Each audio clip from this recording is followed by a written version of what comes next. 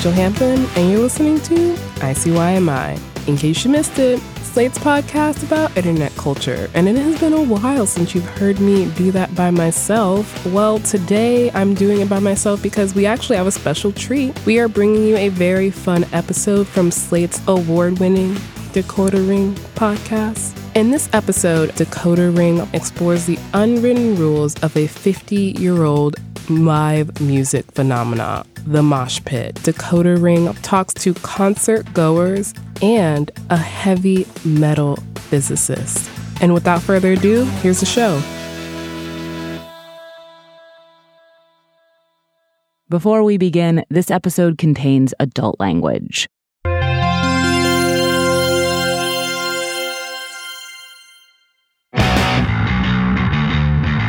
In 1991, when Joel Meyer, a senior editor and producer at Slate, was 14 years old, he went to the very first Lollapalooza concert tour when it stopped in St. Paul, Minnesota. It might have even been my first concert without a parent involved. There were so many bands he and his friends loved playing. Jane's Addiction, Living Colour, and especially Henry Rollins from the hardcore band Black Flag. Oh, yeah! We thought he was kind of the coolest guy that we had ever seen. As Joel and his buddies watched Henry Rollins sweating and shirtless and caught up in the moment, they got caught up in the moment too. Full of energy and fearlessness and adolescent boy oomph, they decided they needed to go into the mosh pit. Because I'm a very cautious and conservative person by nature, I think I was maybe the last person to go in, but then I did it. A mosh pit is a staple of a Henry Rollins show.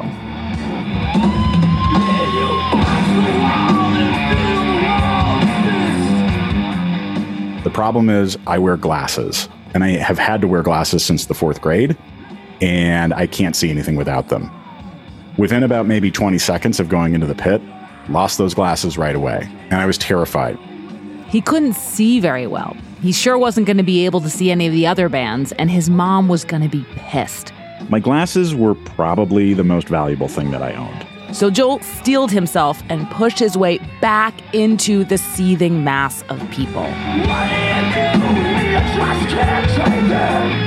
And lo and behold, I looked over, and there was this guy whose face I will never forget. And he was having the time of his life, being hit on all sides by human bodies, but he was with one hand holding in the air my glasses, and he gave them back. Then he just kind of vanished. I think he wore glasses. A good Samaritan was the last thing Joel had expected to find, but it turns out the mosh pit contains all sorts of surprises.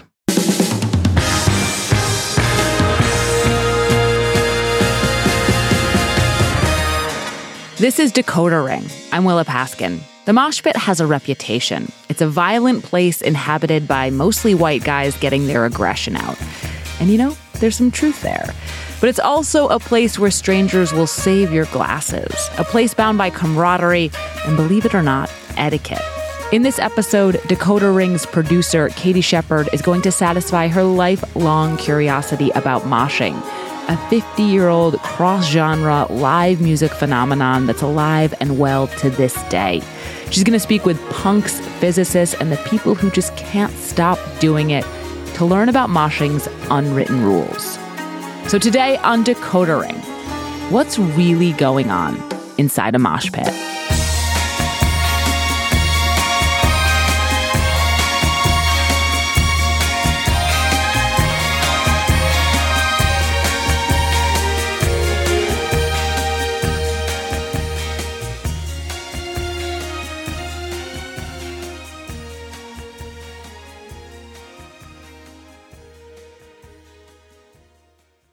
Tired of not being able to get a hold of anyone when you have questions about your credit card? With 24/7 US-based live customer service from Discover, everyone has the option to talk to a real person anytime, day or night. Yes, you heard that right. You can talk to a human on the Discover customer service team anytime. So the next time you have a question about your credit card, call 1-800-DISCOVER to get the service you deserve. Limitations apply. See terms at discover.com/creditcard.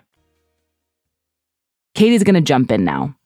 I've always had complicated feelings about moshing. I had a set idea of what it was. I'm either going to get punched in the face tonight or I'm going to punch someone else in the face, so we'll see how that... And though I didn't want to punch anyone in the face, the idea of jumping around, screaming, thrashing, losing myself in a mash of humanity appealed to me. It looked like a release. So back in 2011, when I was 22, I finally decided to do it. Go into the mosh pit. It was at a concert by the Irish-American Celtic punk band Flogging Molly. I liked their music fine, but I'd heard from friends about the raucous mosh pits that happen at their shows. I arrived early and found a spot in the center of the room. I remember looking at the crowd, all the people gathering around me, thinking that once the music started, we would become a heaving, swirling mass, all seeking catharsis within the music. It'd be perfect. And then the moshing started.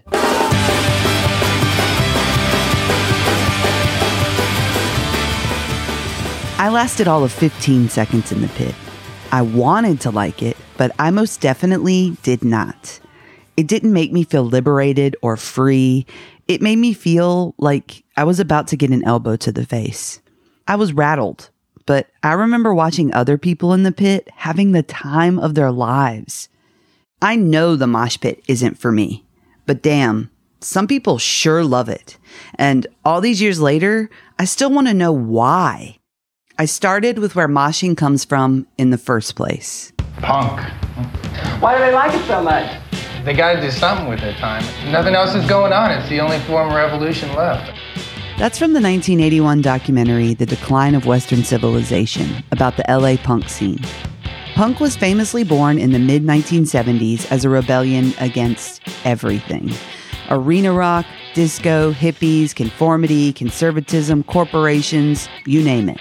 And while everyone knows there's punk music and fashion, and even a punk ethos, there's also punk dancing. And I invented a dance that would involve being able to knock them all over the fucking 100 club. So I just used to throw myself about, leap up like horizontal and sideways, just like boing, boing, boing, boing. Like... That's Sid Vicious, the bassist for the Sex Pistols, one of the earliest bands to self-identify as punk. He claimed around 1976 he created one of punk's hallmark moves, just to get out his agitation with another group of guys. The simple move became known as pogoing, and it spread through the punk scene and those adjacent to it. The pogo has been done like this. That's Debbie Harry of the new wave band Blondie. She's jumping up and down on a black and white Manhattan cable access show in 1978. But you have to arch your back and throw your head around. After you do this for half an hour, the idea is to sprinkle beer on your head. Like this. The pogo doesn't look like much, but that was kind of the point. Punks wanted to get as far from the polished moves of disco, like the bump and the hustle, as they could. They wanted to be reckless, rowdy, and sloppy, and smash into each other. And over time, this chaos got codified and became a kind of standard feature of shows. It happened in the hardcore scene. I hate my boss. I hate the people that I work with. I hate my parents. I hate these authoritative figures. This is Keith Morris of the hardcore bands Circle Jerks and Black Flag talking about the scene's attitude in the documentary American Hardcore. And now I have a chance to be with a bunch of my own type of people, and I have a chance to go off. And at every hardcore show, you could find exactly that. Attendees going off. There was nothing more taking it to the furthest extreme than destroying everybody in the crowd. Stephen Blush is the director of American Hardcore. I compare it a lot to Lord of the Flies, where it's the kids have to run their own society, and it works out really well for a while, and then it eventually goes to hell. The violence at hardcore shows could be a lot, but it was communal. There's an inner peace in that storm that you find with the like-minded people. And the minute you step out of that, you're back to reality. But while you're in it, it's this incredible, powerful force. It was also at hardcore shows that some pits began to take the shape often seen at concerts today. And you keep moving around in a circle like this, because that's the way the pit moves, is in a circle. People jumping off. This is a scene from the 1983 documentary Another State of Mind, about two punk bands on tour. Just keep moving around. It doesn't matter if you fall down or not, because your buddy's going to be there to pick you up, or someone's going to pick you up. The young man talking is in a small, empty, dingy room, and he's wearing a white t-shirt and trousers, and he has closely shorn hair. As he's talking, he's demonstrating, bent over at the waist, swinging his arms, and pacing in a circle. Some people call it slamming, and some people call it pogoing, and some call it the skang. But I just call it dancing, because that's normally what you're doing. What he's doing is basically what we think of as moshing. But in the early 80s, most people weren't calling it that yet. As I understand it, the word mosh comes from a misinterpretation. James Spooner is an artist and filmmaker behind the Afropunk documentary and music festival. He says the story goes that the term originated in the early 80s with Bad Brains, an influential hardcore band whose members were black and Rastafari.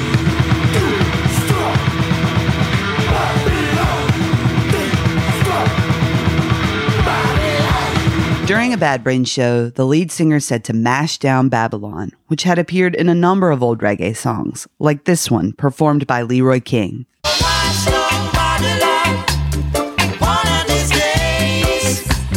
But the crowd misunderstood the Bad Brains singer. It's just funny to me, I can assume like a bunch of white kids in the audience hear him say mash down Babylon and like don't already know that phrase and invent a completely new word. Mashing, or moshing, was born.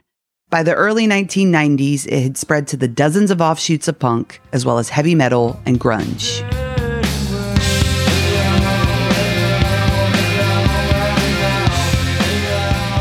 In 1992, Nirvana's Smells Like Teen Spirit became the biggest song in the world. The video showed people moshing in a dank, dark high school gym. And with that, moshing went mainstream.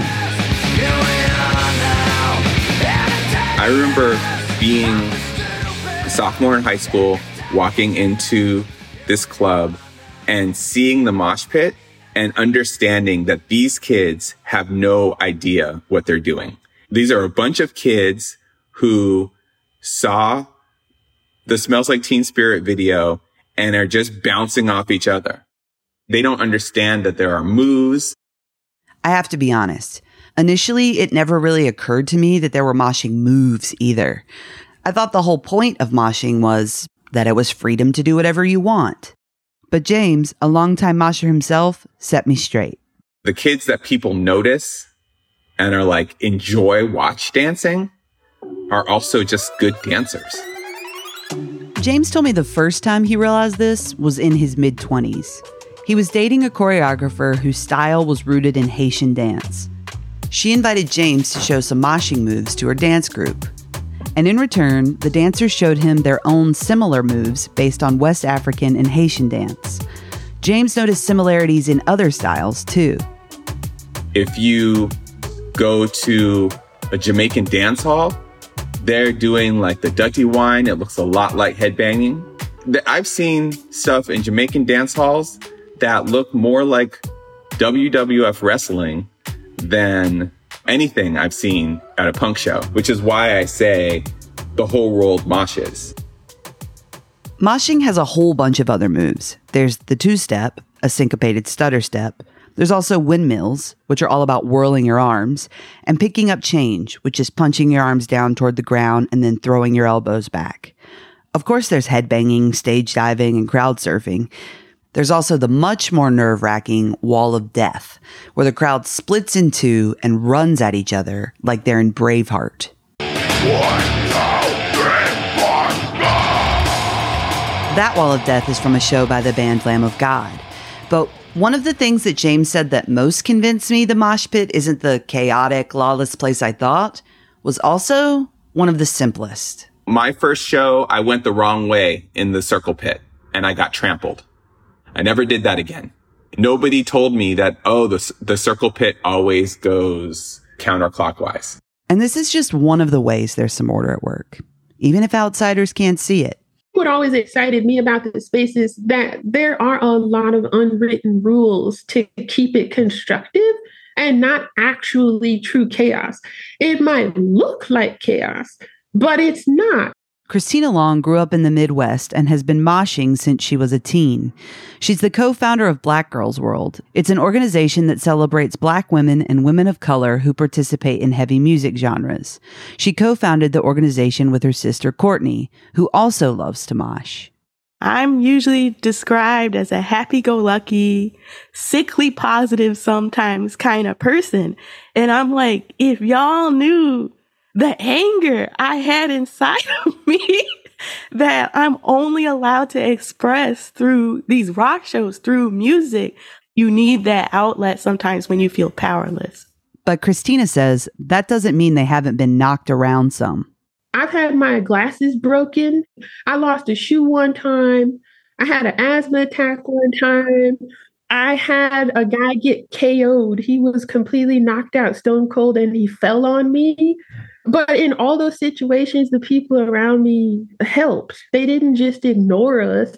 She says this kind of help isn't rare. It's one of moshing's unwritten rules.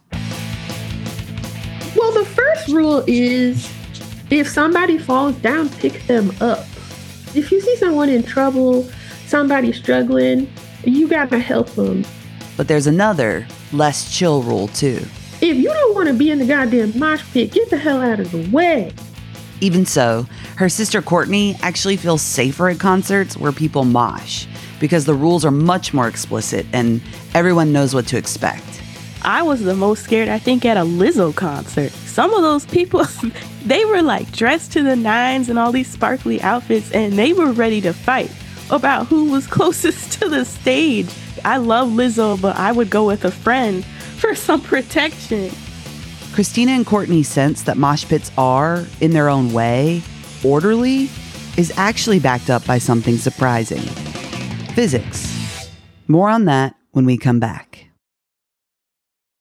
This podcast is sponsored by Ramp. Are you the decision maker in your company? Consider this. For the first time in decades, there's a better option for a corporate card and spend management platform. Meet Ramp, the only corporate card and spend management system designed to help you spend less money so you can make more. Most corporate credit cards offer points as incentives, but those points amount to less than their worth in real cash value. Ramp's business cards offer you cash back, real money in your pocket. Plus, you control who spends what with each vendor. And Ramp's software collects and verifies receipts automatically, which means you'll stop wasteful spending and close your books in hours instead of days. Businesses that use Ramp add up to 5% to their bottom line the first year.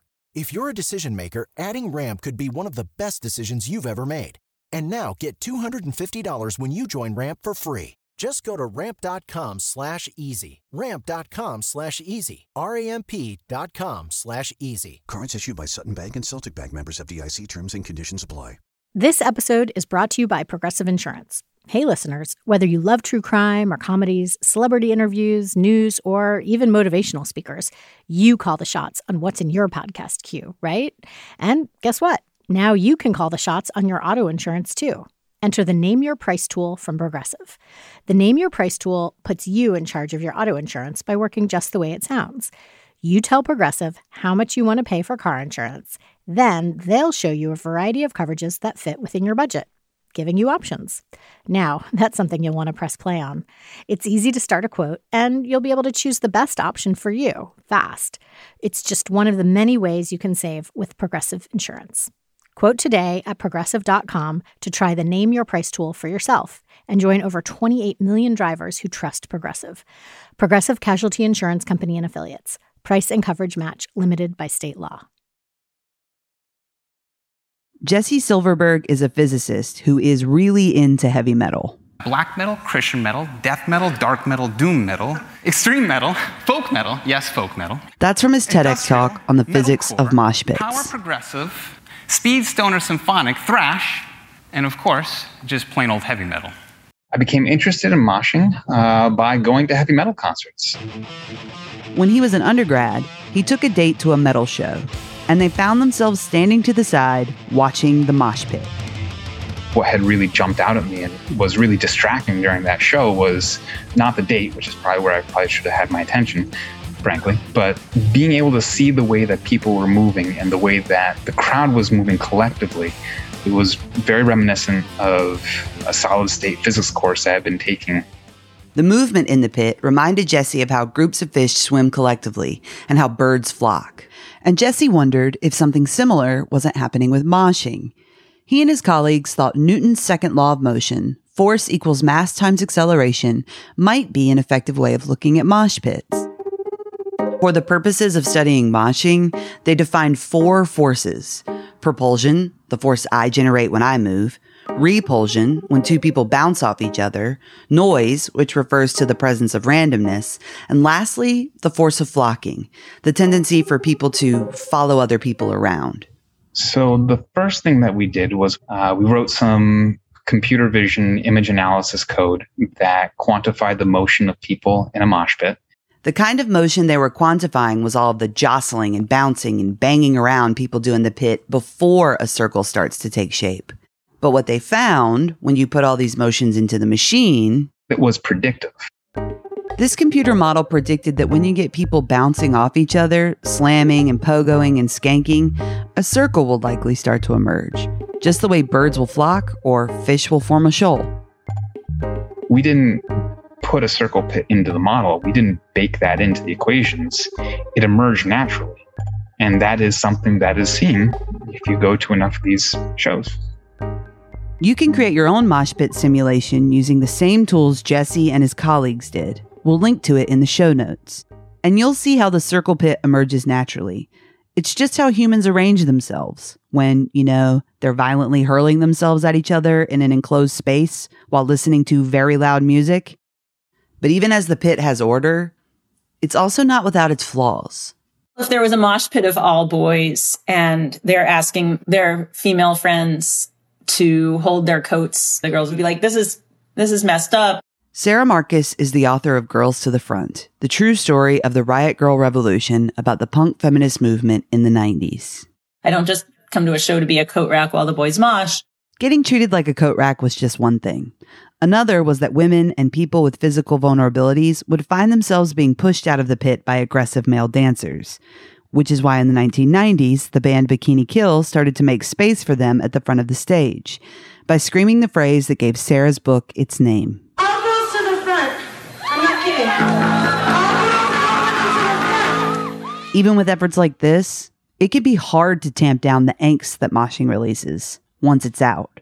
Moshing is it's fun and it's this great release, but at the same time, you've opened that box and it's hard to close it up again. In other words, moshing can also bring out the worst in people. You had horrible fights breaking out at punk shows between Nazi skinheads and anti-Nazi skinheads. James Spooner also remembers Nazi punks and skinheads at shows when he was growing up. By the early 80s, there were already Nazi skins were a huge part of the punk community that we had to deal with. That wasn't a weird anomaly in my small backwards town. And then there's moshing's biggest black eye. Shit is fucked up, man. Let's start a riot. Woodstock 99. The riots. Woodstock 99 was a concert festival infamous for being as violent as the original Woodstock was peaceful. One of those days and you're gonna break some shit. For almost 3 days, the festival, headlined by a number of nu metal bands, was plagued by poor sanitation and a lack of drinking water. There were incidents of sexual assault, and by the end, the crowd of thousands descended into chaos. All of this was captured by MTV, which blasted images to its audience of burning fires and thrashing, seething crowds, all moshing as one.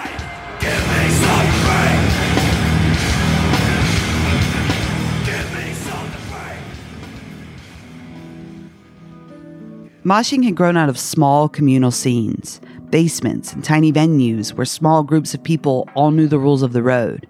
At Woodstock 99, moshing became something completely different.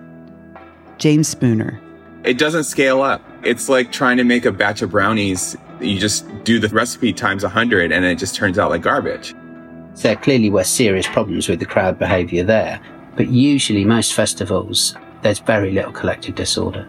Chris Cocking is a crowd management expert who teaches social psychology at the University of Brighton. Chris says it's not usually the crowd that is to blame when something goes horribly wrong at big events. In most crowd disasters where people are killed or injured, it's usually because of structures or interventions outside of the crowd itself. It's the way the security or the venue are treating the crowd or thinking about public safety. It's the way there's no water or bathrooms, lack of infrastructure, as was the case with Woodstock 99. And sometimes it's fear of the crowd in advance that causes so many problems. When moshing first started at some venues, there was a venue that's been bulldozed now that was called the London Astoria. When they had thrash metal bands playing there and the security were not aware of the concept of moshing, they almost started a riot because people were moshing and people were trying to stage dive and the security just basically started beating the shit out of them. But Chris saw moshers in the bands figure out how to solve that problem by hiring their own security that understood moshing. And as long as basic requirements and safety precautions are present, big crowds tend to demonstrate a great deal of restraint. Even if you have individuals who sit there and go, I want to fuck things up, and some people mosh more vigorously than others, I would say that doesn't translate into a kind of collective mass where everybody is moshing in a let's fuck things up kind of way. I'm often baffled that concerts work at all. Strangers packed into a venue together, waiting sometimes for hours for the bands to start, often in summertime heat. There's booze and other substances. There's short people who don't know what to do about tall people and the other way around. People who arrive late and push in front of the ones who got there at doors. It's easy to see how things can get out of control. Except they rarely do. And when they do, it's like a plane crash. This very irregular event that's so horrible, it's kind of all you can think about. Eclipsing the hundreds of thousands of times, things went fine. Or maybe even better than fine. This is also true of mosh pits. Christina Long. If anyone is there to cause harm and they indicate that they're there to hurt someone on purpose, we as a community will pick you up and kick you out of the venue. So with Christina's reassurances and the laws of physics, with Chris Cocking's expertise and James Spooner's list of moshing moves, I felt newly curious. I wanted to experience a mosh pit again, but not fully confident about jumping in. I asked the Long sisters if one of them might be willing to go with me. If in the next month you end up going to a show and moshing, maybe I could record you before you go in. That'd be hilarious.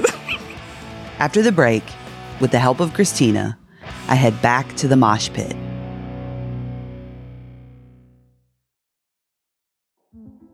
In 2007, TV network CBS dropped 40 kids in the middle of the New Mexico desert as part of a brand new reality show. These kids would have to build their own society from scratch. And if this sounds like Lord of the Flies to you, well, it was meant to.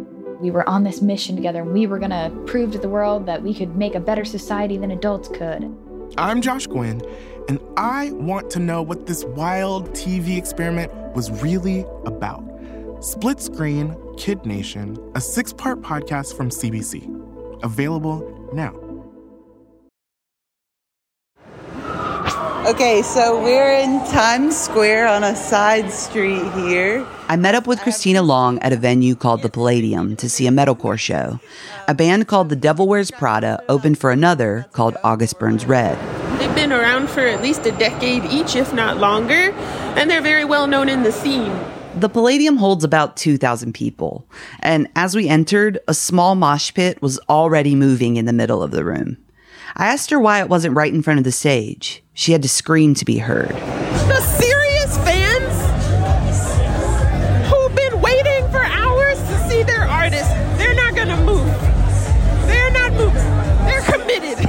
Almost everyone in the pit was a man. When the show starts again, look around and see if anybody's staring at you, like any men are staring at you, because sometimes they're very shocked, like, a girl's here. And she likes it. Soon enough, the band The Devil Wears Prada took the stage. It's fucking good to be back in New York City! Let's do it! One of Christina's favorite bands, the Acacia Strain, sums up what she loves about this scene. Earlier, she told me they start their shows by announcing that audience members were safe to express anger or any feelings they might have about being neglected and unloved. We want you to know there's a place for you to go to express yourself and all the things you feel so that you don't go back out in the world and do something worse. And then the musician would say, in the next breath, I also would like you all to know that I hate you all and I hope you fucking die. And then he would go, let us all proceed to rage. She loved it. The drama, the honesty, the contradiction, the space to be seen, to be angry, to be mean. And I get that. Anger is an emotion we're supposed to douse quickly. But what if, in the right place, with others who understand us, we didn't have to? When the moshing started, I could picture it.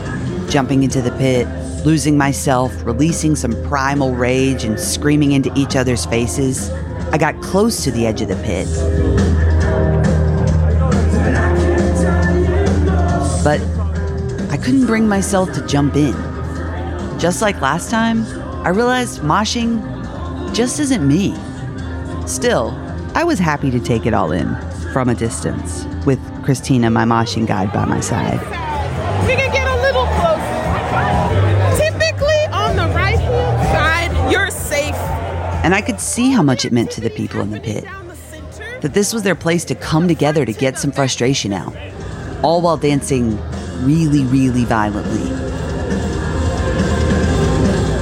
After the show was over, I asked Christina to hang back to rate the night's moshing. What did you think of the moshing tonight? There wasn't any negative chaos. I didn't see anybody. As she was talking, I realized the moshers at this metalcore show, they were singing a song I knew. It's cracking me up that Sweet Caroline is playing and everybody knows the words. At that moment, listening to a Neil Diamond song about people reaching out to one another, I understood how someone could be scared of the mosh pit and how someone else could jump in face first. Hand, touching hands, reaching out, touching me, touching you. Sweet Caroline, good times never seem so good.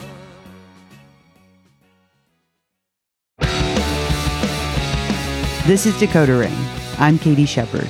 And I'm Willa Paskin. If you have any cultural mysteries you want us to decode, you can email us at decodering@slate.com. This episode was written by Katie Shepard. Katie Shepard and Willa Paskin produced Decodering. This episode was edited by Andrea Bruce and Willa Paskin with help from Joel Meyer. Derek John is Slate's executive producer of narrative podcasts. Merritt Jacob is senior technical director. Thank you to Vivian Goldman, Paolo Raugusa, and Philip Moriarty, whose insights and research on moshing were crucial to this episode. If you haven't yet, please subscribe and rate our feed in Apple Podcasts or wherever you get your podcasts. Even better, tell your friends. If you're a fan of the show, I'd also love for you to sign up for Slate Plus. Slate Plus members get to listen to Decodering without any ads, and their support is crucial to our work. So please go to slate.com/decoderplus to join Slate Plus today. We'll see you next week.